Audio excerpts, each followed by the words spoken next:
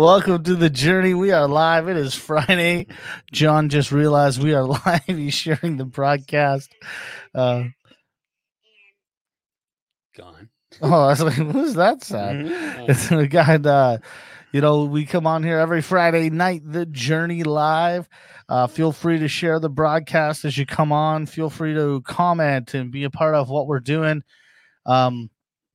We want to be able to answer questions you might have or interact on things that God might be expounding to you with what's been going on in the broadcast.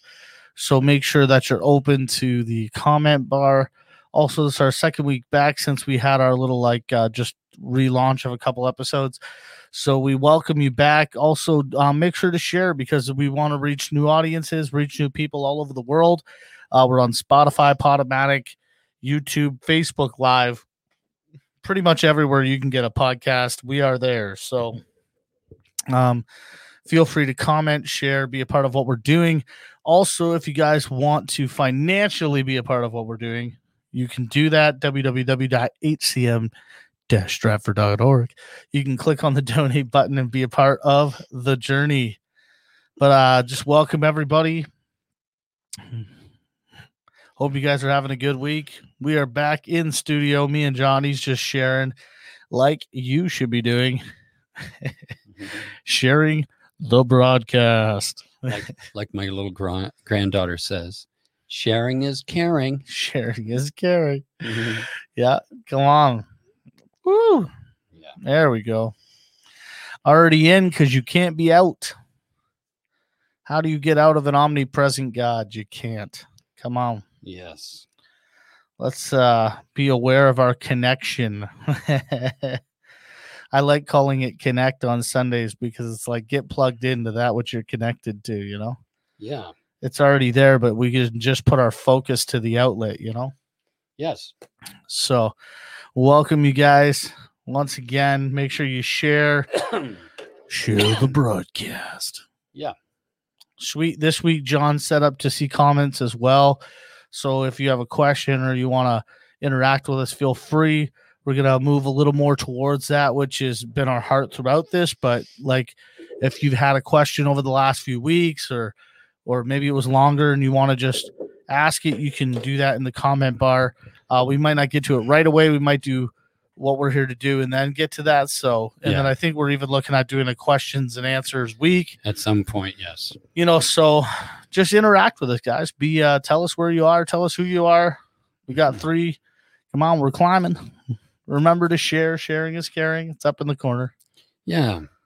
I mean, the thing is that, like we say almost every week, quoting Justin Abraham, that you're powerful enough to disagree. And we're okay with that. Really what this is a stirring you to pursue truth, to think for yourself. The funny thing about sheep is one goes underneath the fence and the rest follow. Why don't they look around and decide whether they should or shouldn't? Just because one went under doesn't mean everybody should. And that's the kind of thing we need to understand, is that in order to mature in the Lord, we have to be willing to be teachable. It's funny, eh?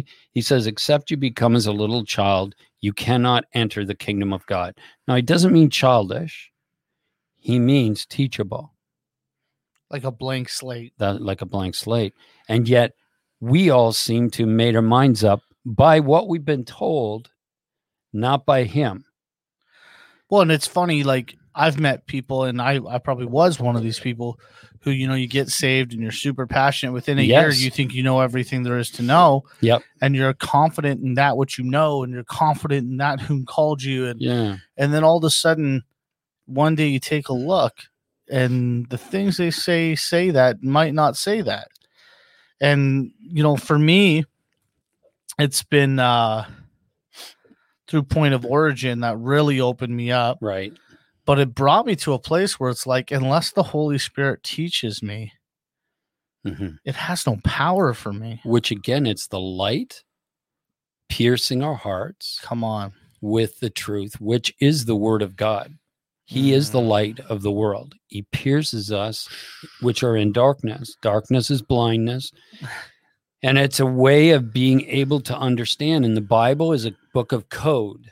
Yeah, come on. And there's different levels. The rabbis knew this. I explained it all before. There's 4 levels, and there's probably many more. Even with, we talked last week is a really good one on the whole fact of idioms, language, content, and like the higher truth is couched on the lower.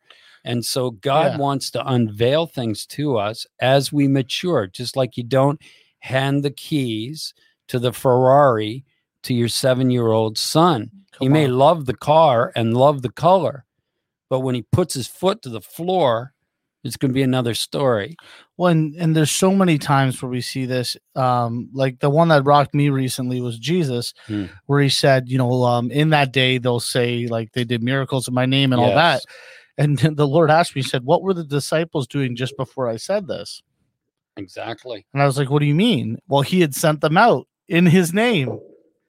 He had told them to go do miracles, and they were coming back on a high, thinking that they had somehow become better than everybody else. Right. And Jesus goes, well, if you think that's the answer, well, what about those who do these things who don't know me? Yeah. It's almost like, it's almost like a father trying to impart wisdom through not like our idea of taking them down a peg, but he's trying to say to them, guys, if you think your identity is found in being my follower, you miss the point of being my friend. Exactly. Servant is not what he was looking for. No.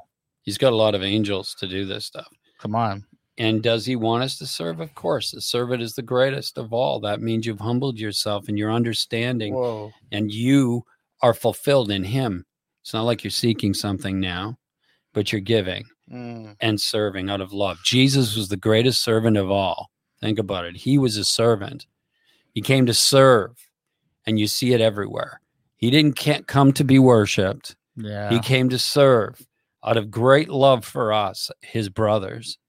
And so we have to understand this whole thing of maturing and learning to walk in love, and unconditional love is what we're learning and growing into, because we've been trained in a form, an orphan spirit, knowing about God, but not knowing intimacy with God, to learn about the kiss, but not kiss. Yeah. And intimacy is so important. I mean, again, back to the belief in the stuff that's been taught to us, and the fall is sin to the Jews is anything that separates me from God.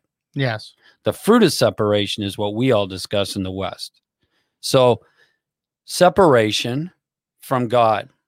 So if we've been brainwashed into separation, then we think God is at a distance, and we're serving him, hoping he's happy so we can go home, not knowing that we were home before we ever left, because we've never left.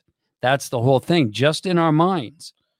Well, and I think the thing that's so, did I get into me and Len last week a little bit? Yeah, a little, yeah. Well, I had an experience where a lot of stuff came out that I didn't even remember. Like, I remembered it and all this stuff. But one of the things that came out of me was like, how do you be good when there's no good left? Yeah. And that was before I met Christ, right? This is what I believed. Yep. And it's like, point of origin is teaching me that there was always me there, that the sum of my experience was not who I am, but what I went through. Yes. And so that's what point of origin does for me. Knowing that I come from God and I belong to him means that my default might not be sin. Right. Exactly. Because we all believe that we're sinful men, so our default has to be to screw up. And we're seeing this. Yeah. Like, I've seen it in my life. I've seen it in lots of people's lives where they continue to struggle with sin, right? Excuse me. And so the reason why we have to have much grace is because we haven't entered into the truth yet. Right.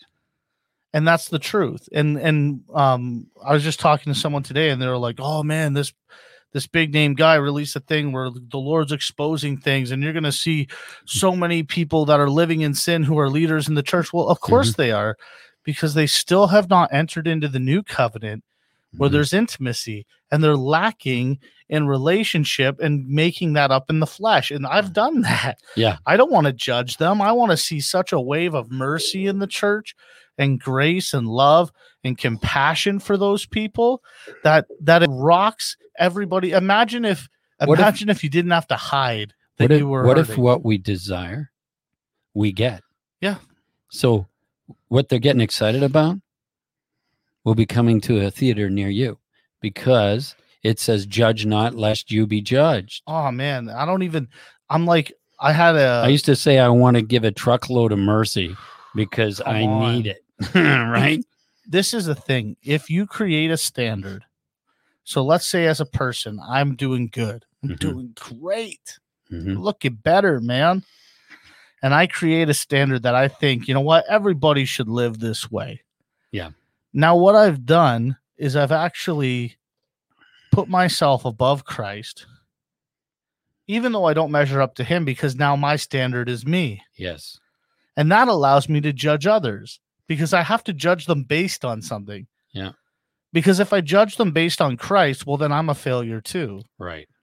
But if I judge them based on me, then I have a grid work in which I can judge.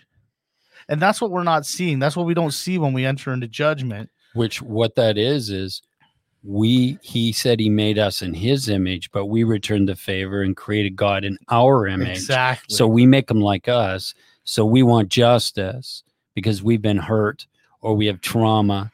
And so now we want this God of justice to bring down the hammer. Or we spent our whole life in a room shooting up requests thinking we were moving the earth. No, I know. And we called that prayer. And we got bitter because other people were encountering God who were worse than us. Yeah. And that's why the Pharisees could not understand this man who spoke to women the same as men, who spoke to tax collectors, who sat at the table with the broken. And he's going, guys, you don't get it. We're all broken. And he was looking through totally different eyes called eyes of the Spirit. When he not said carnality. When he said, no one is good but my Father, he excludes himself for a reason, I believe. This is just my belief. You pray about it, you seek God. But he felt the weight of the flesh. He was at war. That was his cross. He was at war with carnality, not to give to that. He felt it, and he went, you know what? Forgive them. They know not what they do. Yeah, because, I mean, in... where is it? Isaiah 11. There we go. It says that he did not judge with his eyes or with what he heard with his ears. Why? Because that's carnal. But only righteous judgment. And what's righteous judgment is what the Father sees. So what does the Father see? The Father doesn't see what we see. He sees what he created and the scroll of our lives. So he's looking at something different than we are. And as long as we're looking through our brokenness, our stained, darkened eyes, then what we do is we put that onto everybody else. Come on. And then we try to find out if we're okay. It's basically the Pharisees. They used to walk along and say, well, I'm not like that other guy. I must be doing all right today. And that's kind of what's going on. We're judging all these people because it makes us feel better about ourselves, even though we don't measure up, and we know we don't measure up. We think that guy's really bad. At least I'm not going where he is. You know what I mean? And it's like we're missing the whole point. The whole plot is missed in that. Well, and the thing is like church, unfortunately, has become a place where we get chopped down instead of lifted up. Because, again, we're trying to perfect in our flesh, which can only be perfected in spirit. Why? Because spirit brings truth. Yes. And what is the truth? That you were with God before you were born, Mm-hmm. that you existed, that you were his. And I don't, a changed mind is to go from the mind of flesh, come on, carnality, to the mind of Christ. to the mind of Christ, which means spirit, the mind of the spirit. That's what the repentance or change of metanoia is. And so God does not glorify flesh because it's in a fallen state of mind. And so we have to renew our mind to the truth and walk in the spirit. It's another world. It's another conscious awareness. It's not just being better. It's not memorizing scriptures. It's not going to the right denomination, that you're in the right culture. You know, we have our culture, brother. It's like, that's not going to do it for you. I hate to break it to you, but that's not Christianity. That's Western Christianity. We feel safe in numbers, in a belief system of people of like mind. But that doesn't mean that like mind is right. Yeah. That's why we have to become as a little child. We have to be willing to be taught. So that's why even with this stuff, I want to break down some scripture to give us some thoughts about something that you might look from a different perspective. What we're going to do is take a jewel, set it on the table, called the Word, or the pearl of great price, spin it, and look at it from different angles. Come on. See if there might be something there we missed, right? There might be. Well, and this is the thing, is Jesus, like when you start to barely understand, I don't want to say understand because this thing is so deep that I'm just like, know what? It's probably so deep, and then at some point we're going to go, this was a kindergarten's color book. It's simple. Well, and that's why you have to keep it simple, right? Yeah, as we can. The depth of the iceberg beneath the water might be so massive we never find the end, but it's still just an iceberg. Yeah. Right? So it's like it's as simple as receiving like a child. Yeah. But it's an unending mystery as well. Yeah. Because it's not weighable to human mind. Like one of my favorite Brennan Manning stories is this story of a friend he had who was a priest, and he met a young man who said, like, you know, I'm selling drugs and I'm having sex and I can't stop, but I want to stop, but I can't stop, but I can't stop. And the priest finally like interrupts him and he goes, "Don't stop." And the guy goes, "What?" He goes, "Don't stop, and Jesus will still have died for you. Don't stop, and Jesus will still have loved you. And he'll never change the way he sees you, and he'll always be here for you." And he sees a kid a year later completely delivered. Because he broke in, didn't he? Through religion to the fact that God loves him unconditionally. If God changes based on what you do, he was never faithful or steadfast. It makes my sin larger than him. Yeah. He's now minimized down. A little God. Like he's shocked. Huh? Like he was shocked. Yeah. Like somehow we slipped one by him. Oh my gosh. He can't look upon sin. Well, if that's true, he's never looked at the earth. He's here in everyone. Come on. In Christ, all things, what? Hold together. And exist, yeah. So it's not quite what we think. And how were we all inserted in Christ before the foundations of the world if you can't be near sin? Yeah, exactly. You know, like we've never asked these questions. No. So I just through scripture, through experiences or things the Lord has said to me. Yeah. I'm just going to take a paintbrush and paint a little. I'm down. Let's do it. And then we just kind of look at it and say, hey, maybe there's something I missed there as we spin that jewel in front of us, right? Just to let you guys know who are on right now, if you would share the broadcast, that would be awesome. Also, feel free to comment, ask questions. We will get to them. Also, we're rolling around the idea of doing like a school, walking through the journey and having that be like an interactive Zoom kind of thing, not just live. So if you're interested in that, you can message us either through Facebook or on our HCM website. Yeah, so what we could do is begin to see if there's interest out there. Yeah. And if we have the numbers, then we could go ahead and start something like that. Yeah, and there's going to be monetary value on the schools only Yeah. because it takes people's time, and people have lives, and the material, just putting it, yeah, the time it takes to do these things, and we'll make sure it's super interactive for you guys, visual, everything. We try to do everything with excellence, and and I think we're pulling it off. Like, I look in this room and I'm like, wow, God, you're good. Yeah, this has turned out really well. Yeah. So let's dive into the jewel. Okay. But make sure you guys comment and be a part of it. Yeah.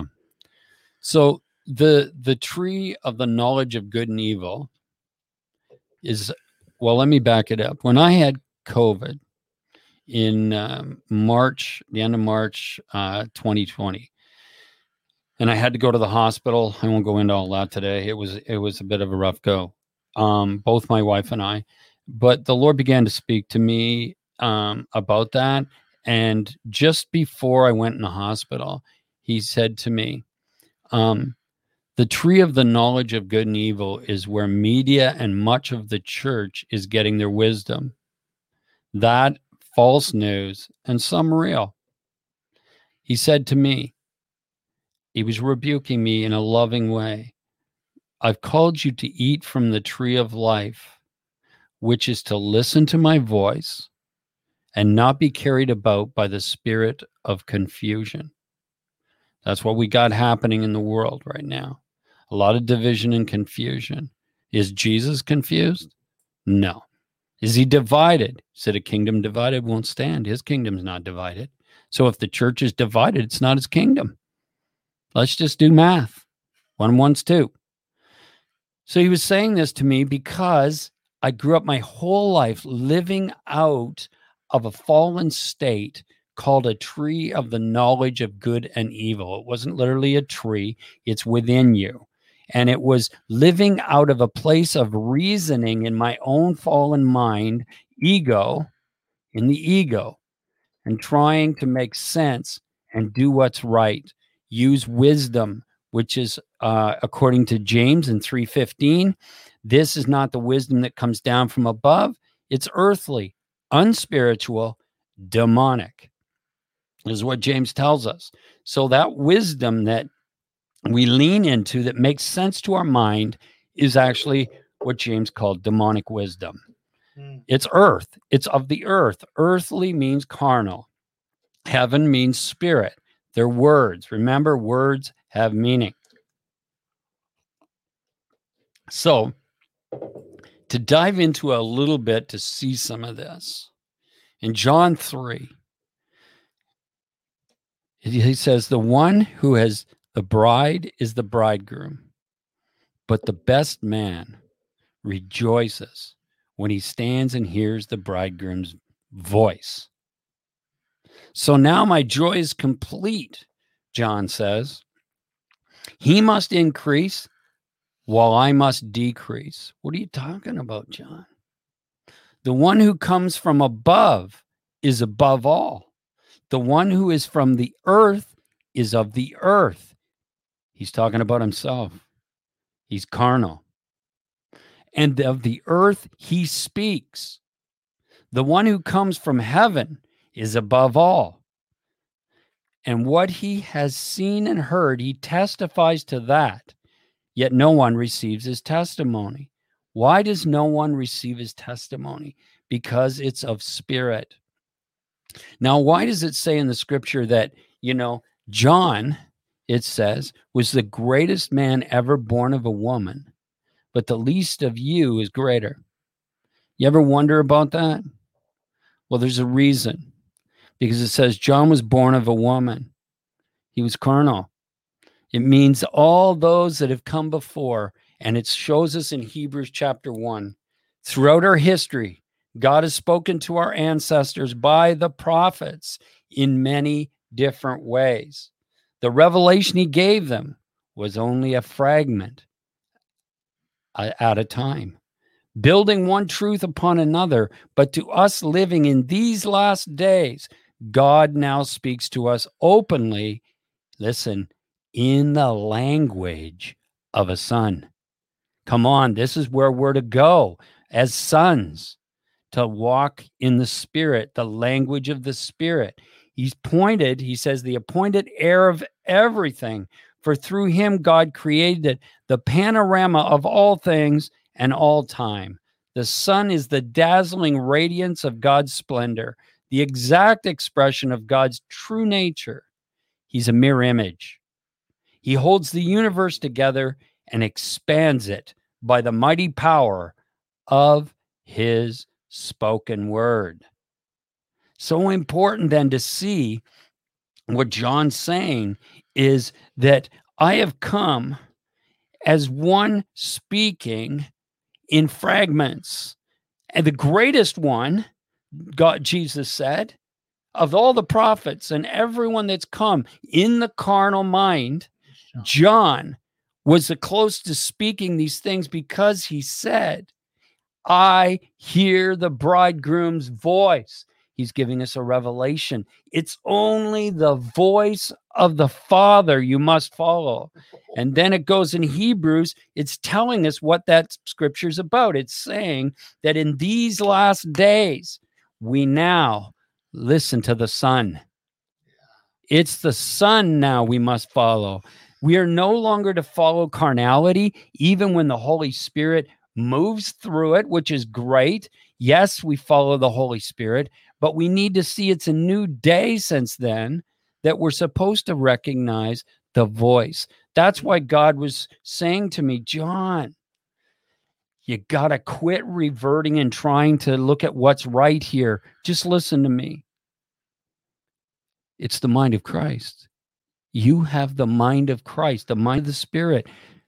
Why do you need to seek to know what's right when I can just tell you what's going on? Mm-hmm. And so that's what I had to do, because I went through years where he was teaching me this by allowing me to see a lot of the darkness that was going on. Then he'd take me into the glory way beyond anything I've ever experienced before, including Toronto. Right? I was in revival. I am in revival. I was being blasted by the glory. And yet, then he'd show me the dark, then bring me back to the glory. And he kept showing me because he wanted me to realize Psalm 2. Come on. He laughs at the plans of kings. Do you think the 1% on the earth has got the Father concerned? Do we think they're going to take over? No, they're not going to take over. Why? Because who's on the throne here? Do we think, again, see, we have a separated mind. We believe separation. So we think God came, was crucified, rose from the dead, and he's off playing backgammon somewhere until he comes back. No, that's not what's going on. He's here. He's here, omnipresent. So he's just reverting to me. John, let it go now. Let it go. I'm going to teach you a way you've never been before. Because why? It says that the Israelites did not enter the promised land. Why? They did not enter rest because of unbelief. So, where are we supposed to live? In a state of rest. And unbelief in what, right? Yeah.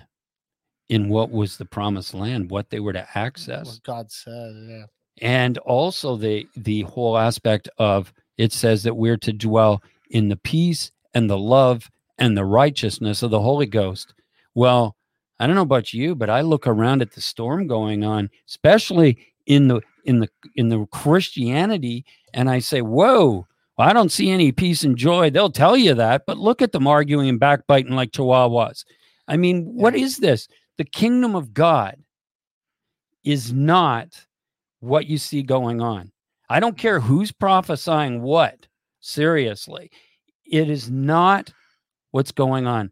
It's not coming, Jesus said, in physical, what you can see physically. Yeah. Is he over there? Is he over there? No, it's within you. Yeah.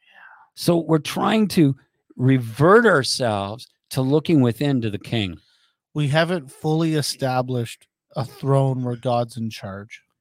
No. Because we see things that are outside of our understanding, and it makes us feel there's still a war going on.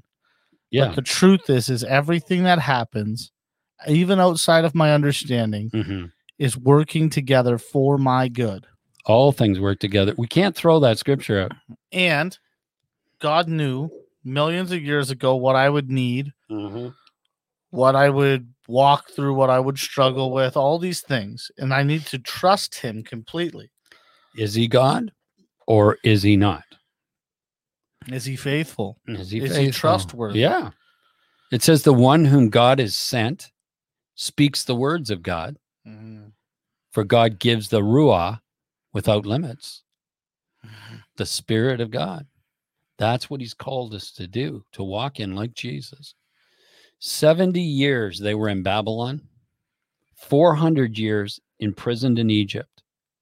I have to ask today, have we been stomping and making bricks as slaves and unaware? Do we really know what's going on around us?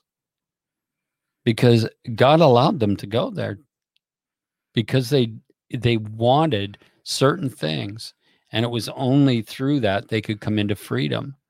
When are we going to realize what's going on and say, I've had enough? Well, I think a lot of people, especially a lot of people I know, have been doing the same thing for 20, 15, 30 years. Yeah. And they're looking at their lives going, wasn't everything supposed to change because we believe this? Right. Wasn't everything supposed to be different?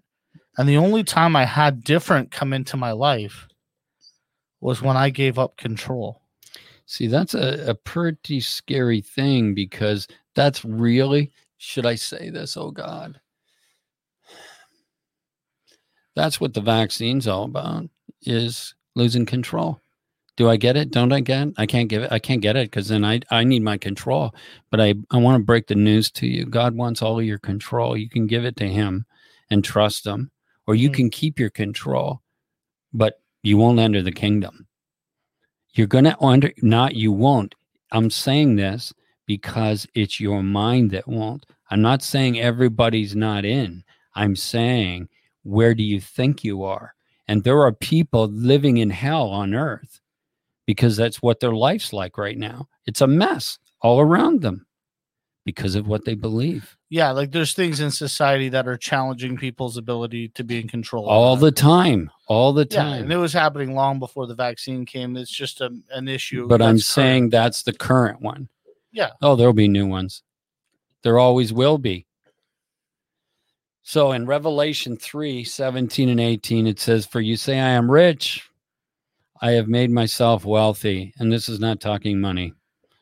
This would be a good thing about Western religion. We are wealthy. We are in need of nothing. We know all that's going to happen. But you do not know that you're miserable, pitiful, and poor, blind, and naked. I advise you to buy from me gold refined by fire. And gold speaks of divinity, speaks of heavenly spiritual things. Refined by fire.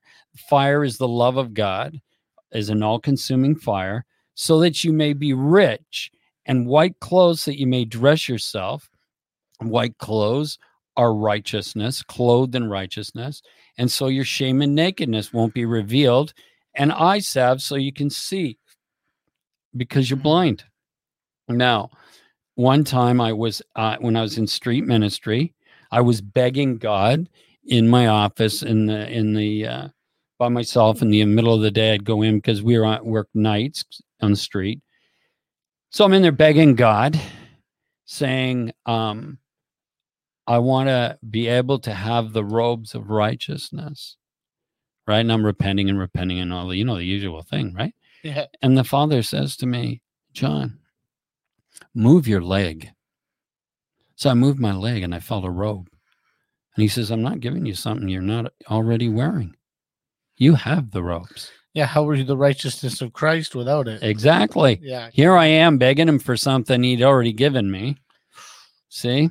It was my beginning of my walk. I had no grid work for this. He's just coming in and starting to shatter a little religiosity at me and things I'd been taught, right? But he's saying, hey.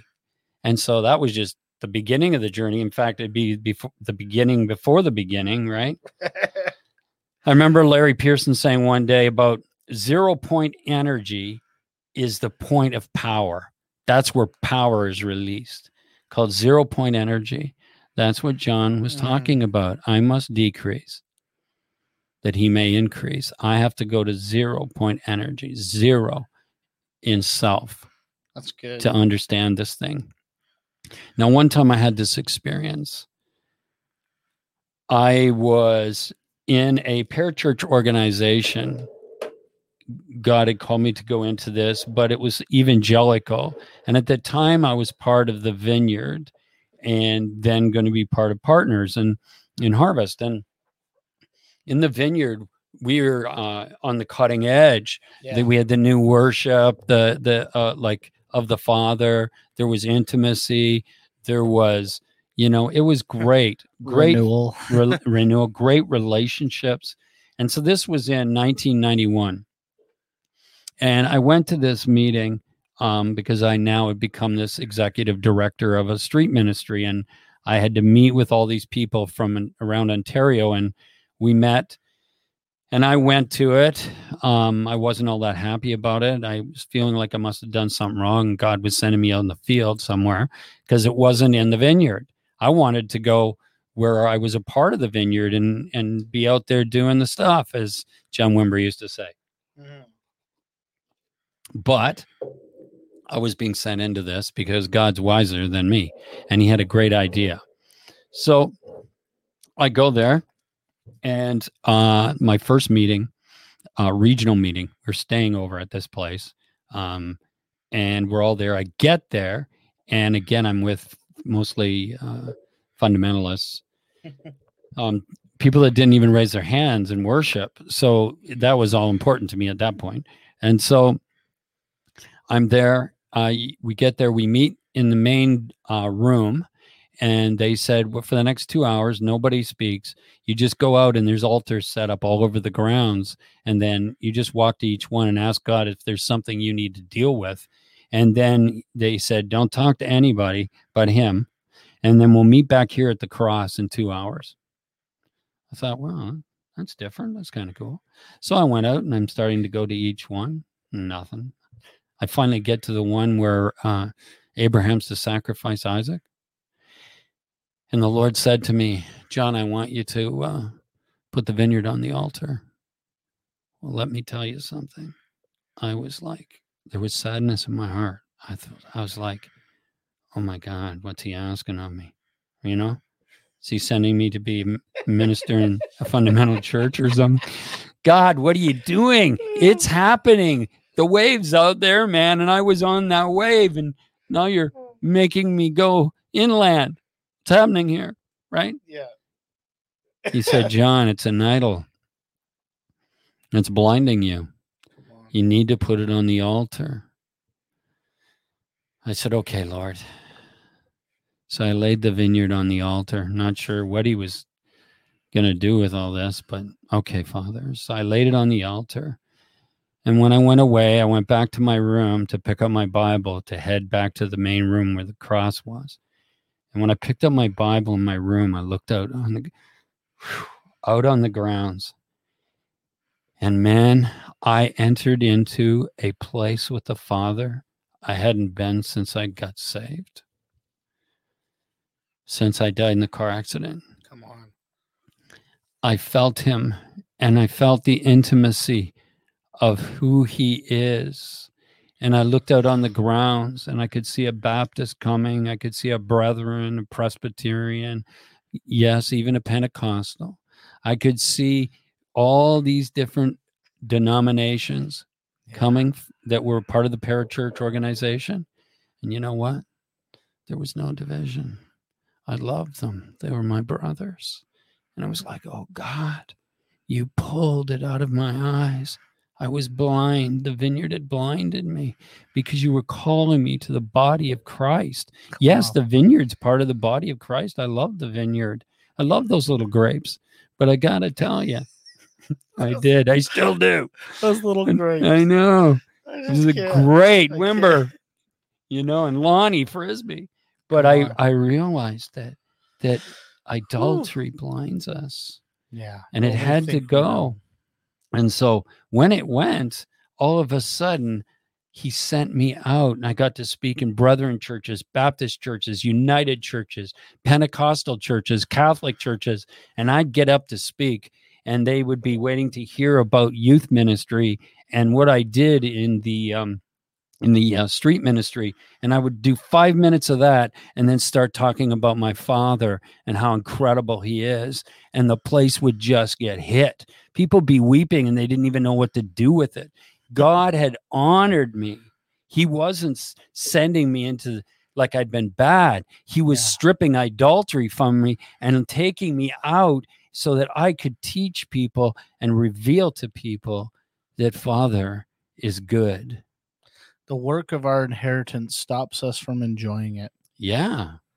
Like what really happened was you started to enjoy the very inheritance of Christ that we're one in him.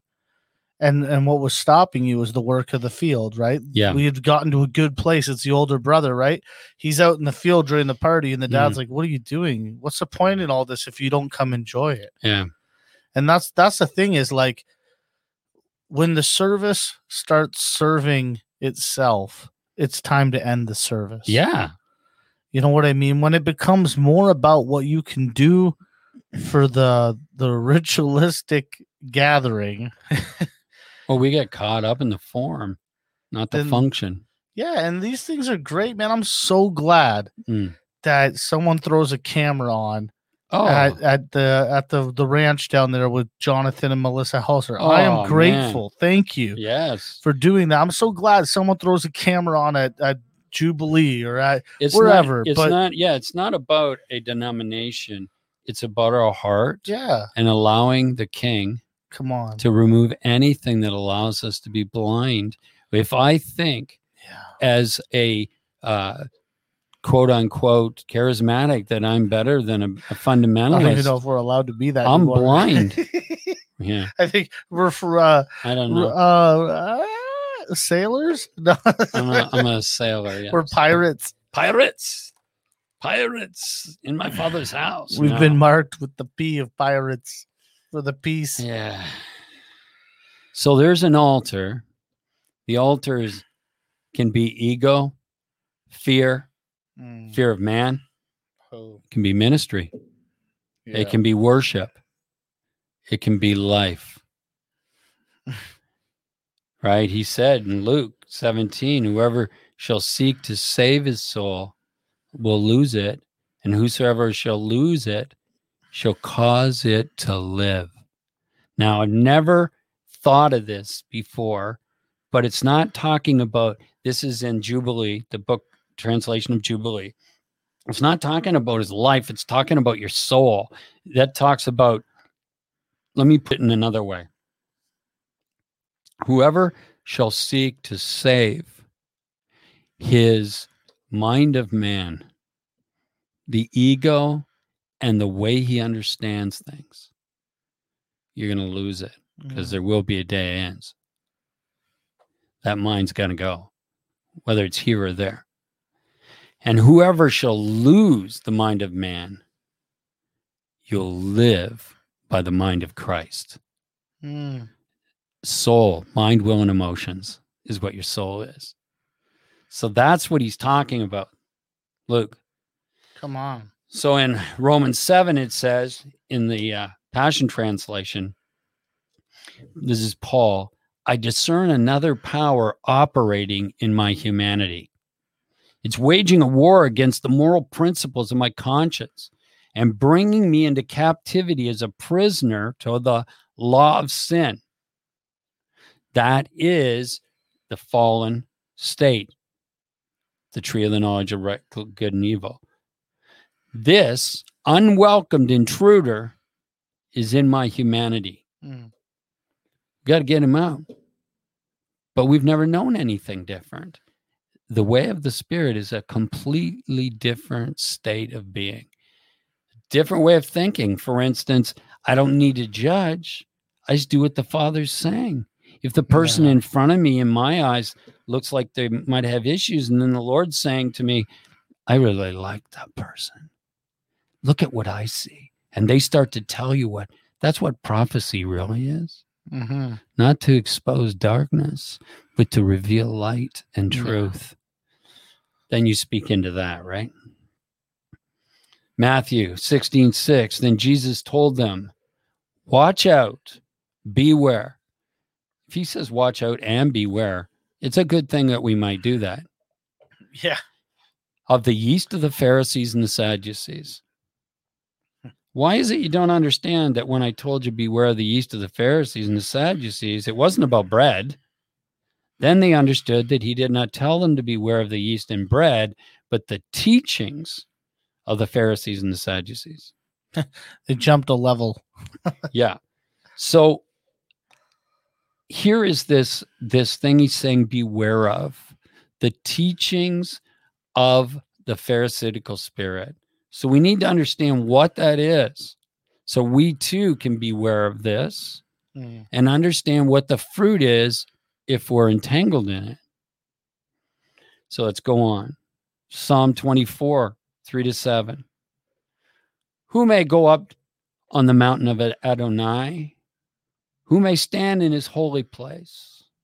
One with clean hands and a pure heart, who has not lifted his soul in vain, lifted his own mind, will, and emotions in vanity, nor sworn deceitfully. He will receive a blessing from Adonai. Righteousness from God is salvation. Such is the generation seeking him, seeking his face. Even Jacob, Selah. Lift up your heads, O gates. Be lifted up, you everlasting doors, that the King of glory may come in. Now, clean hands means there's like a saying that says, let's get our hands dirty. It means that let's get to work on such and such. Let's do this thing. Let's get our hands dirty. Well, do you see what he's talking about? He's talking about your works of the flesh. That's what clean hands is, not hands doing your own self-work. In context, again, not doing works of the flesh or carnal, which is actually against the covenant. And a pure heart is one without mixture. No leaven of the Pharisees. Purity is not what we've been taught. It's about no mixture. If I have pure water, it's not got any minerals and all these things that need to be removed. It's clean. Pure water. Pure heart, no leaven. Now listen in James, and let's look at that for a second. Draw near to God, and he will draw near to you. Cleanse your hands, you sinners. Purify your hearts, you double-minded. See, I got to look in deeper here. Purify your hearts. How can you be double-minded? Because you have the teaching of the Pharisees and the teaching of Jesus. You're double-minded. Mind of man, mind of Christ. Mind of carnality, mind of the Spirit. That's what he's talking about. James is trying to tell us. For the person must not suppose that he'll receive anything from the Lord. He's a double-minded man, unstable in all his ways. So for me, I'm on a journey to have the Pharisaical teachings that I was given removed from me in order that I may see the glory of the Lord, or what he said, the Lord of glory, the King, to enter in through these gates. That means into this realm, through my eyes, through my words, through me, through you. We're the ancient gates that God wants to step through. Yeah. But it's not going to happen if I'm double-minded, because I'm unstable and there's no fruit. So I look at my Christianity over 40 some years. I see sovereign acts where God moves. I see certain things that happen, but overall, these signs will follow them that believe has not been a regular occurrence. And that means why. I've been on the journey of why. Why isn't it? Because we can just say, well, it's not God's timing, or we need a revival, or whatever you think. Yeah. But we are the revival. You and I are the revival. We're the house the Lord built. Yes. And so if it's not happening, I want to know why. And it's because of this. Because the West has received leaven of the Pharisees. They're more concerned about sin than Christ conscious. Well, because they don't believe truly. You cannot believe truly that the blood of Jesus is all powerful and believe the doctrine we walked in. No. It's all powerful. It erased sin. We're trying to do Christ a favor and make sure everybody's cleaned up, so we keep whipping them. So when he returns, the house will be clean. And we don't understand the spotless bride has nothing to do with her actions. It has to do with her heart. That's right. Is her heart fully his? Mm-hmm. The actions might take time to change. There's a work being done. And that is not our job to judge. So unity, they were in unity and one accord in the upper room. God moved powerfully. Come on. We need that, but it's going to happen when we see what John said. Yeah. I've heard his voice. That's why.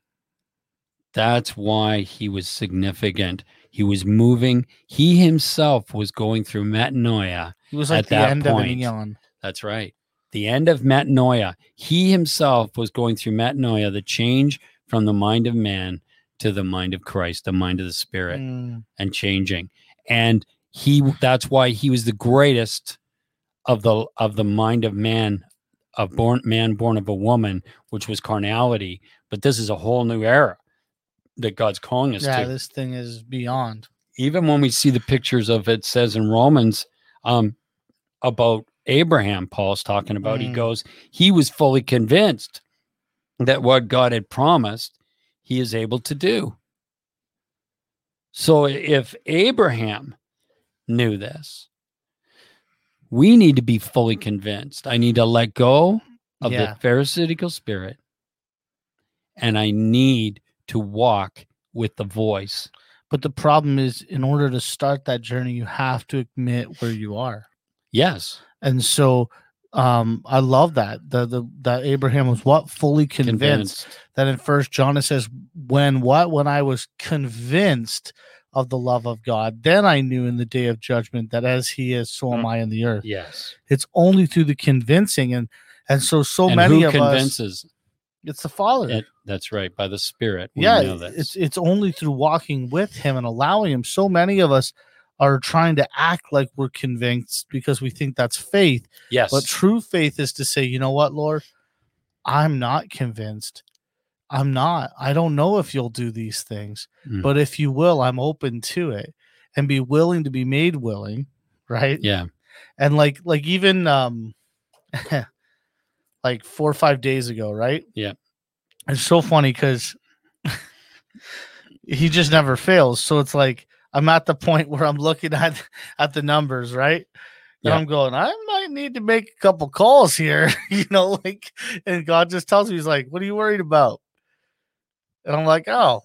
So I just, like, person next to me, I tell them the situation. They're like, aren't you, like, freaked out? I said, no, just watch. And within 3-4 days, more than enough came. Yeah. Why? Because he's the same yesterday, today, and forever. He doesn't change. He's creating a convincing in me. Yeah. That if he says it's going to be okay, it's going to be okay. And he started. Is he a liar? Yeah, he started in one area, but I believe what he's doing is using the area he knew would most easily break into my heart. Right. As a father, as a husband, all those things. Mm-hmm. Being a provider is a big part of our existence. Right. And so that's what he's using in me, is saying, here, trust me here. Because I feel like it'll be like a domino effect in other areas. Because at the end of the day, what does it mean to be fully convinced in every area? And we're the last to know. Like, I was out there loving God with my whole heart, evangelizing, doing all these things, going to conferences, learning things, praying every day, reading the scripture every day. I was on the cutting edge of things in the vineyard, I was the last that would have known that I'd turned the vineyard into an idol, and it was blinding me. Yeah. And it was only the Father. Do you think anybody else was going to tell me? It was the Father that had to break in and go, hey. Well, because he wanted to show you oneness. That's right. And That's one right. that was a seed for what you're pursuing now. Exactly. And we can take it past the body into the world. Yeah. Because they're all his children. The blanket coming out of heaven. That's Every it. different animal was in the blanket. Yeah. Do not call unclean that which I have called clean. Yes. Christ called clean through the blood, through his blood, the shedding of his blood. Well, what about Paul? He said, believe with your heart, confess with your mouth, you'll be saved. Well, yeah, because they were chopping people's heads off. They were killing them in the streets. And Paul was saying, hey, if you're willing to die for him, he will not abandon you. No. He was bringing peace to the people who were in the middle of a storm. Yeah. A storm that we don't understand. No. We haven't walked in that. They say that Nero lit the streets of Rome with Christians. Yes. Lit the streets. As torches on the street. Yes. Like, I thought about that the one day and like how scary it would have been to be a Christian. But how scary would it have been to be a Roman? To know your leader is this freaking psycho. Well, that's crazy to me. But they must have had such a hatred in them that they were blinded to the fact that Christians were even human. That's true too, yeah. Blindness is blindness. Still, the death, the blood running out of the Colosseum like a river through the streets. I know. I can't even imagine it. Like I see a little bit of pain and I'm like a mess. Like I remember when the Syrians, that was way before COVID. The Syrian refugees were coming into Canada and people were like upset, right? Yeah. And so I said, you know what? I'm going to check this out. So I start looking online and I saw the people coming over on these like rubber dinghies trying to get here. Yeah. And it was women and children and fathers and mothers. And I started to bawl. And I'm like, I have not understood what immigration is. No. These people live in so much pain and turmoil. Who am I to deny them rest? Yeah. Let them come. Yeah. Sure, give them housing, let them come, man. Like this world is so harsh. Like when I was at We Are One, we literally met a guy who in Africa had a school where he was teaching young girls not to give in to or young marriages and stuff like that. And and was approached by a certain religious group, and they said, if you don't stop, we'll kill you. And he was like, okay, yeah, whatever, and kept going. And he had a feeling to send his kids away to his sisters. And all of a sudden one night, he heard bombs going off to realize they were bombing him in his school. Yeah. And they bombed it to the ground. He lost his leg. Then they tried to kill him 3 times in the hospital. And so the doctor sent him to Canada. And we were sitting here, and I had we had a word for the guy about this dirt road and how he was a teacher and all this stuff, and it lines up totally with his whole story. But when he spoke, I didn't have words. He was so happy that his kids were with his sister. But he's here. They're there. They're it was still there. Yeah. And he's trying to maybe get them here. It's but he had this peace. And I'm sitting there no one has ever tried to bomb me for teaching something so basic. You know what I mean? See, to get rid of the leaven of the Pharisees, to pull the log out of our eyes. Yeah. To know what it means to live in the heart of the Creator is something that you can't put words on. No. You catch glimpses like him. Yeah. He was a light. He's a light of a truth. Trying to wake up a room full of sleeping people at the time. So this is where we want to go. Come on. So 2 Corinthians 1:20 says, therefore, for as many as are the promises of God, they all find their yes in him. Not just because I believe in Jesus. It's because I need to live and move and have my being in him. That's good. And that's where the promises are fulfilled. So I have to get the leaven out, and I'm not getting it out. He's getting it out. Yeah. I need to be a child and let him teach me. In Acts 3, verse 20 and 21, it says, and that he may send Jesus, the Christ, appointed for you and me, whom heaven must receive until the period of restoration of all things, about which God had spoke about by the mouth of his holy prophets from an ancient time. So everything that's been prophesied through the mouth of a prophet, including everything we have written down as prophecy in the Bible, it will all come about before Jesus leaves heaven, before he steps out of the spirit back into the carnal realm, until everything is restored into the order God intended. Until all the prophecies are fulfilled, Jesus will remain in heaven. And only when it is will he come back. So is he coming back tonight? No. Is he coming back next week? No. It could be 1,000 years. It could be whatever it takes to reconcile and restore all of humanity. Come on. He cannot come until all that has been done. He is not going to come and then do it after he's come. He's going to do it before he comes. He's going to fulfill and restore all things before he comes. In Mark 16, it says, he must be received into heaven. Now, what does that mean? So then when the Lord Jesus had spoken to them, he was received into heaven, sat down at the right hand of God. When he was received into heaven, he was enthroned. He sat on the throne. When you sit on a throne, it means you're ruling. You're reigning from the place of ultimate authority and power. It didn't mean he slipped himself onto a chair, because he's omnipresent in the universe. It's a Middle Eastern term. I talked about it last week. They talk about a throne. It's a Middle Eastern term for somebody that has complete authority. So that is where Jesus is.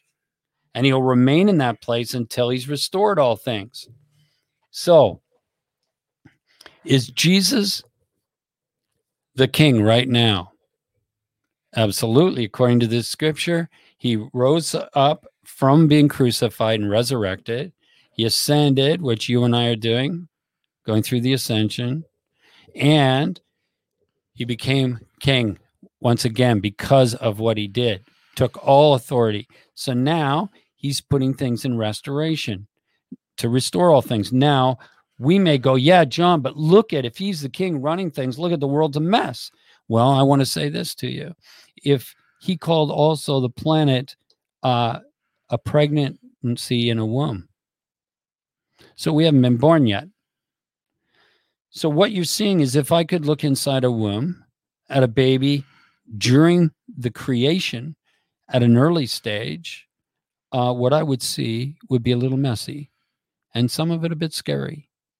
But when that baby comes out of the womb, there's this beautiful child full of life and innocence, right? And so what you're seeing is the Creator creating a new creation right in front of us. You want to see what the Creator's doing? Quit looking at the umbilical cord and quit looking at the embryonic fluid and everything else going on around us.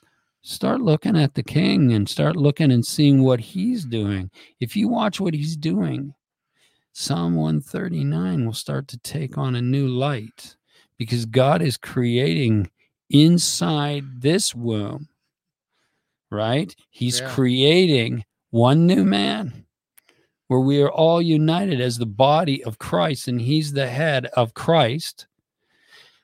He's at work doing something, and he's patient. He's patient. He knows what he's doing. He's the Creator. Of course he knows what he's doing. We think he's out of control. We think we need to run around. That's why Paul said, what kind of witchcraft you guys got under? What kind of flesh are you doing? You think you're going to start to fulfill this thing that he started in the spirit? Come on. Right? We want to quit trying to do these, try to do good things for the Lord. Let's not do this stuff. Let's start following the voice of the Creator. Let's see what the Creator's doing as he is transforming the human race while he's moving on these things and he's changing things. We're looking in the midst of it. If we believe in the restoration of all things, we can't have another belief. So we've been programmed to the end of the world and the rapture. That's the thing. They think the restoration of all things is when he deletes all the bad and only keeps the good. That's right. They don't understand that through death comes life. Yeah. The seed falls and dies, falls to the ground and dies unless it produces fruit, right? I remember one time he said to me, because we all like to quote that verse, you'll know a tree by its fruit. Yeah. And the Lord spoke to me and said, yeah, but who tends the tree between seasons? Yeah. And who whispers to it when no fruit is bore? Like, who takes care of this? I do. Yeah, he doesn't leave. He's like, you stand there and look for fruit. True. I look for potential. I look for life. We have to have an awakening because we've been programmed to escapism. Yeah. We've been programmed not to love those that are perishing, but to try to convict them to be good. And the whole thing, I mean, you think about it, God's mad because we ate an apple.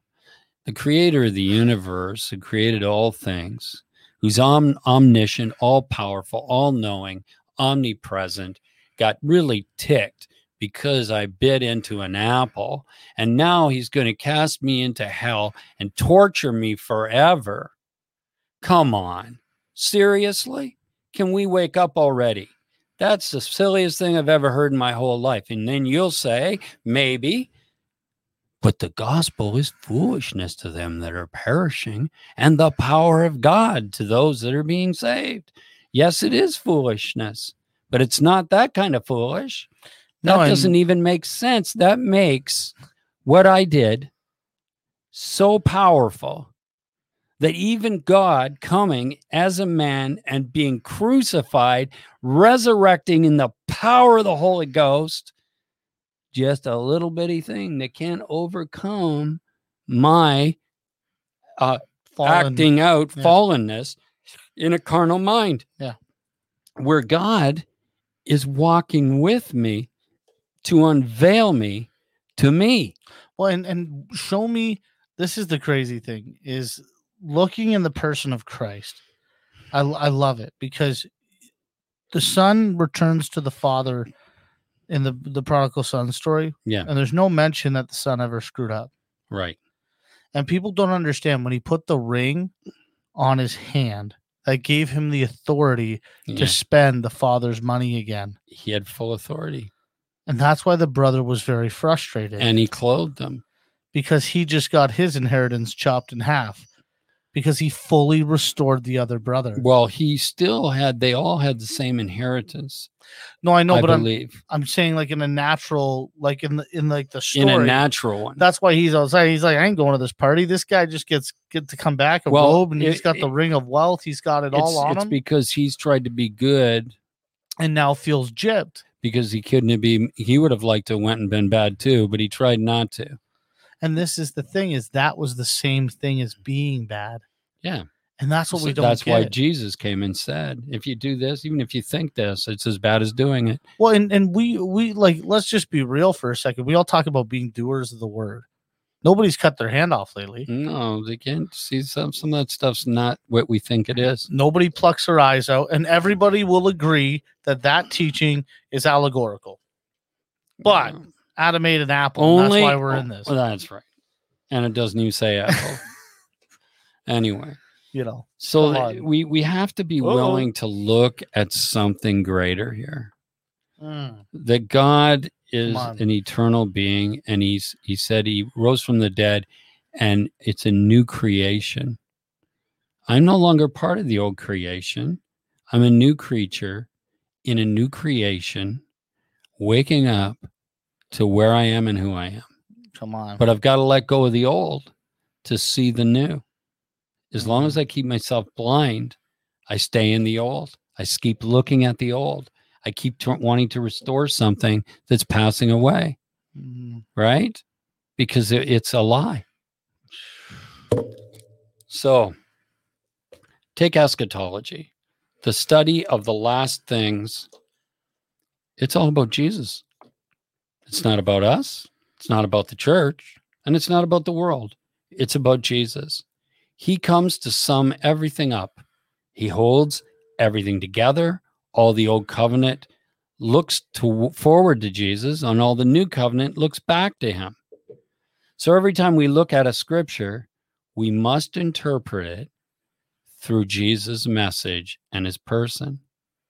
You have to interpret it through the eyes of love. You cannot take it in an isolation. You see that? It's the character. He doesn't change. Yeah. Even in the Old Testament, it's the same guy. Yeshua's there. It's the way we've been taught. It's our perception. Even the scripture, he says, thy will be done on earth as it is in heaven. Did you see where it's going to be done? On earth as it is in heaven. So do I want to escape, or do I want to get busy doing what Jesus asked? Well, and the escapism is what's made it last so long. Yeah. It's like when we continually preach that we need to get out of here, we put no effort in here. Yeah, God wants to bring heaven to earth, spirit to carnality, wants to transform the whole thing. And we want to run away and get off to heaven and just let her burn.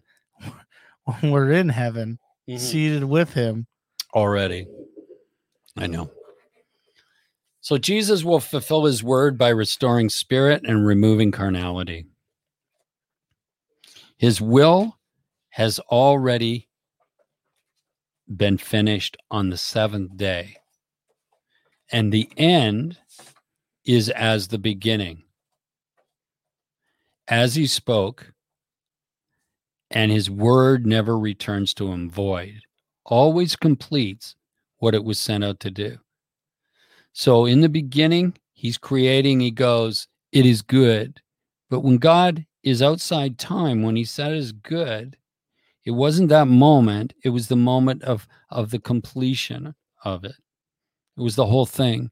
He was seeing it at the end, which is actually the beginning. Because remember, Thomas saying they were walking one day and the disciples said to Jesus, can you tell us what the end will be? And Jesus said, oh, have you been to the beginning? Because if you've been to the beginning, you'll know the end. Because the beginning is the end. Remember, time in Hebraic understanding is a circle. Alpha, Omega, Alpha, Omega. So the end is at the beginning. As we were before the fall, we shall be at the end, which is as we were in the beginning. He's seen us on the seventh day, the fulfillment of these things. Genesis 9:7 says, be fertile then and multiply, abound on earth and subdue it. I don't think God has changed his mind. I think he wants us to be able to bring restoration to the whole planet, to subdue it. As it was in the beginning, so shall it be in the end. This is the kingdom, not defeat and escapism. Jesus is a king, has a government, and it will have no end. His government has no end. So I'm excited about what God's doing. I'm excited about seeing everything being shaken He says, everything will be shaken. Only that which remains is of me. So how do we think he's going to get to that if he doesn't shake our pharisaical mindsets and the programming that we've been given by the father of religion? It's got to come out of us. Just like that story I told you with me at the altar, dealing with of Abraham and Isaac, dealing with the idol of charismaniac. Had to go. I had to see that God is the God of all the church at that point. And then eventually I would see that the whole human race are his children, not just, in fact, that you mentioned the prodigal son. The prodigal son isn't a Christian that backslid. It's the lost that don't know him as we understand it, returning home. Yeah. Because we all came from home. Come on. We were all prodigals once upon a time. Well, especially in the beginning, it says that there was 2 sons where in the father's house. Well, where's the father's house? Jesus said, I go to prepare a place for you. So it wasn't here. No. He was hiding something. There's multiple levels of it. Yeah. You can take it on the surface, or you can start to dig a little deeper and realize that you were a son, came to earth, squandered your what?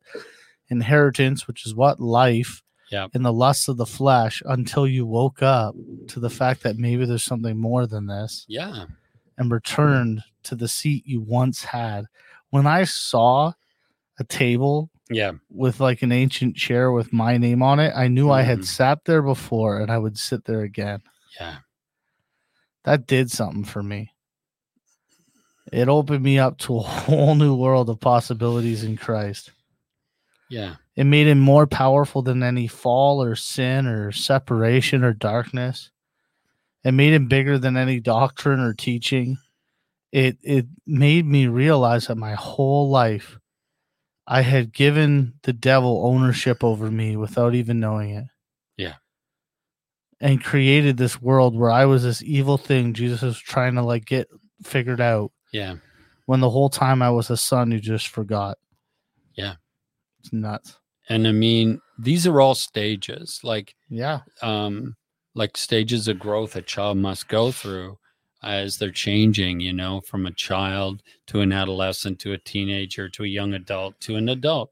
And we go through a process and we look at things differently as we grow. And it's much bigger than that, but that's kind of a nice small picture of what goes on. There's change, but perceptionally. Don't you think it'll get to a really cool place where like when someone comes like you and they come to us and they're like, man, I just stood in the liquid love of God. And we don't try to explain to them who God is, but we let them finally just trust who he is. It's almost like we got taught out of all our encounters. Yeah.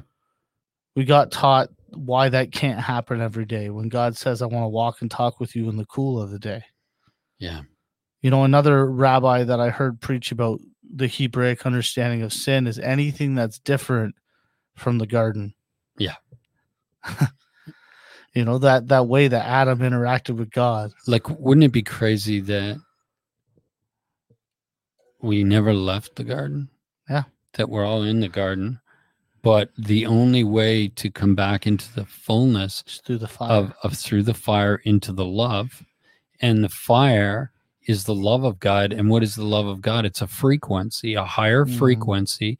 We fell into a lower frequency. So it's only when we're restored from glory to glory up Jacob's ladder that we get to a frequency of love where we are then able to pass through once again into the promised land of Eden.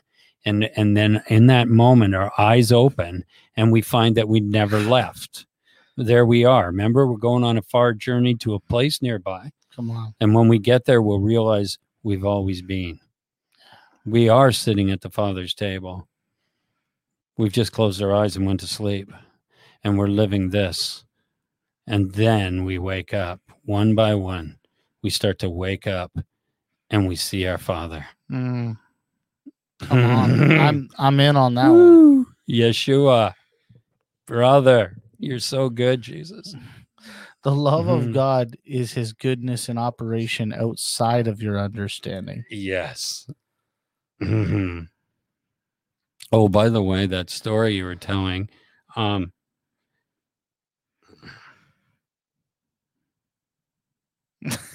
was just reading a comment. Yeah. Um, wow. There was somebody telling that story, right? The prodigal. You got the Mhm. prodigal son. You got the father and the older brother. And you got Yeshua telling the story. He was there. He's telling it. You have to have somebody narrating the story that's watching it like a movie. It's wild. Yeah. The son who never left the house. Mhm. The son who didn't go into the field but stayed in the house Yeah. with the father. Yeah. Come on. And there's more. I mean, I know there's so much more on other steps that I don't see yet about this. But I know that my experience on the ladder of perception from glory to glory, as I am willing to be childlike and let God mess with the Pharisaical stuff in me to get it out. Because when I hated religion, I hated it because it was in me and it had to go. And you find it as a security blanket because you've known it your whole life. Then you get angry, but it's not to be angry at people because people are you. They were you. You were there. I mean, it's a process. I have to realize that if we are so united as one, then whatever I do unto the least of them, I'm doing unto Christ. Yeah. So it's not about right and wrong. It's not about now I'm right and they're wrong. It's not about being religious or non-religious. It's about allowing myself to wake up to the Christ in me. Yeshua, Jesus is the head. We're one body. I must wake up to who I am and love unconditionally. You want to know what good fruit is? Do you want to know what maturity is? It's when we get to the place where we love as we've been loved. I love, second commandment, to love others as I love myself. So the first thing I'm going to have to do is learn to love myself by seeing that God is the one that created me and this was his idea. And anywhere that I disagree with something I don't like about myself, I got issues with him because he's the one that did it. Do you see that? So that's the first thing we need to close our eyes and deal with because you're angry at God. You don't like the color of your hair. You don't like something about yourself. It's him you don't like. So you must deal with that. See? Then you get past that. You love yourself. Yeah. And now, how dare you not love everyone else just as much as yourself? And if you would, now you're seeing Jesus because that's exactly who he was. He came to reveal who we are. Yeah. When you've seen Jesus, you see who you really are. That's what he came to do. Mirror the Father to us and us to ourselves. Hey, you want to know what a son looks like in the spirit? Well, it's not what you're seeing in the mirror because you're looking at dysfunction and religion. And religion is a very, very evil thing that has controlled you and put you in prison and made me into a judgmental person. Yeah. What you need to do is love, be otherly, care. And it's not easy, especially if they don't like you, especially if you don't fit in their culture, especially because why should I care what culture someone's of? Am I God? No.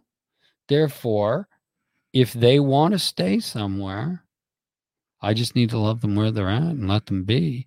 And if they want to come out, if the light pierces them and they go, "Oh my gosh, something's funny here, Houston," then I'm there as a light on the road to help people. Come on. But not to force, because forcing doesn't work any more than when JWs used to come and knock on your door. Think about it. Well, Jesus never tried to force anyone to believe him. Nope. He isn't dragging anybody anywhere. That's why we're in this many years. Well, and my only responsibility is to love as he loved, and believe that through that it'll shine light in the darkness. Yeah, that's why if we can get that log out of our eye, and he can literally shine through us, like he showed me in the open vision. He said, I am the light of the world. Now you are a light. And what that was someone with walking in heaven on earth, in the spirit, fully in the spirit. And that way it was able to pierce the heart of the hearer, because what'll happen is my words will take on a new frequency of fire, and those words will pierce the darkness because they're not my words. Yeah. And they will unveil light in a dark room. And Jesus will say, I'm the way. Come on. I'm the truth. I am the life. The eternal Father, come. It's like when you told that story a few weeks ago, might have been in the beginning, I don't know, of the Africa thing where they sing their song. Yeah. If we can release a frequency they can remember. Yes. In their heart, not in their head. We got to bypass the head. That's where I used to think the ego was bad, but now I think that it's just been misguided, or it's been, what do you call it? Twisted imagery. Not positive on that one yet, but I think that more apt to be that it's distorted, and like consciousness. It's like I'm consciously aware of Christ. I'm consciously aware of me. Yeah. Right. Like I used to say this stuff, just kidding. Like, it's not joking, but just kind of bringing a picture. And that was, in the natural, you have 5 senses. Yeah. And you're sitting in that chair. So I take away your sight. Now you don't see me, but you hear me. So you know I'm still sitting across from you. Yeah. Then I take your hearing. Now you can't see me or hear me, but you're aware because you can smell my cologne. Then your smelling goes. Now you can't smell me, but you feel the vibration on the table. So you know somebody's here. Then that goes. Soon all that's left is you don't know where you are. You're in outer darkness. You're still sitting at the table. You haven't went anywhere, but you're totally oblivious. You're conscious of only one thing. You in darkness.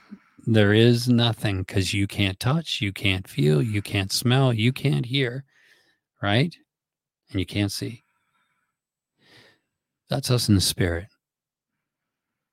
The spirit world's all around us. It's going on right now, right where we are. Yeah. But our senses, spiritual senses, have been darkened, and we're in the dark. And God wants to wake us up, get us out of bed, if you will. And all of a sudden, those senses will start awakening. That's crazy. Come on. And you'll know where you are. You become first Christ conscious. When you're in the dark, in the carnal world, the religious spirit, and it is a spirit, can deceive us and made rules and regulations to keep us bound so we wouldn't know. He wants to keep us in prison, even though there isn't a prison. Well, that's what I said. What kind of bricks are we stopping in the Western world? It's like the elephant trainers. When the babies are born, they like stick the metal stake in the ground. Yeah. And the baby pulls and can't get it out. But the 40,000 pound, 20,000 pound, 10,000 pound elephant could just walk away, but he can't because he believes that that's more powerful than him. There you go. That's a good analogy. Yeah. So can you imagine if when we start to wake up, that's what waking up is, by the way. All of a sudden you become aware. I've become aware a lot of the spirit world and Jesus around me, and the spirit of God, a lot. And I can be sitting in my backyard. Like the other day I was there, and all of a sudden I looked, and there wasn't a tree blowing anywhere. It was still, and one tree was moving real well. And I just knew. I just, like David said, that the wind was in the mulberry bushes. He wasn't talking about a wind in a mulberry bush. He was talking about the Spirit of God was there speaking to him. I knew God was speaking to me right now in that moment. It wasn't a fluke thing. It wasn't a crosswind. It was God himself. But it's because I've become accustomed now to that place. Being aware. And because my senses are becoming consciously aware of Christ, not sin. I remember one time I was out on your back patio on Belcourt, and I was just worshiping, just me and my guitar. And all of a sudden, like, no joke, the grass looked like waves, like water, right? And I'm like, okay. Where are we? We're tripping. We're moving. So I start feeling really good, right? And if you know me, I'm not a big fan of bees and stuff like that. No joke. Bees just started to show up and land on my guitar and just sit there while I played. Like, it was nuts. Like, I was getting wrecked. Like, I felt like I was in an oven that was 1,000,000 degrees. And I was the entree, like, it was like, woo, and that's really what we want out of all of this, is to be aware of our connection to God. Yes, to see Daddy, to know Daddy, to be aware of our brother, our older brother, and the spirit, and how we fit in all that, and not just be so busy trying to have pure hands. No, sorry, clean hands. Yeah. By working it out. Let's get our hands dirty. Is not going to make God happy. Has anybody got any questions before we say adios? Also, remember, if you're interested in being a part of an interactive school, online interactive school, message us, let us know. You can message John directly. You can message me. The website. If you're on the podcast, go to hcm-stratford.org. Contact us. Doesn't matter what country you're in. We can work out times and all that stuff. We just want to know who would be interested in going through a school of the bridge, or like the different levels of the manuals and things like that. And we, like I said, we would bring it in a very excellent way, with lots and lots of drinking. Always. Yes. We're learning to live and move and have our being in the wine. Holy Yes, because the wine is good all the time, because that's the Holy Spirit. That's our regular state of being, is in the bliss, right? The glory and the bliss. If you get out of the glory and the bliss and you're sucking on lemons, you're in the wrong place. That's all I got to tell you. You're in the wrong place. You've got a little bit of check out if the guy at the front teaching you has got lemon breath. And if he does, beware of the leaven of the Pharisees. Yes, we don't want to do that, do we? That spirit is not nice. But God is. All right. We will see you guys next week. Yes, we will. Once again, if you would like to get in touch with us, you can do that through our website. You can go to www.hcm-stratford.org. Yeah. Make sure you get a hold of us if you'd like to be part of an online school interactive experience.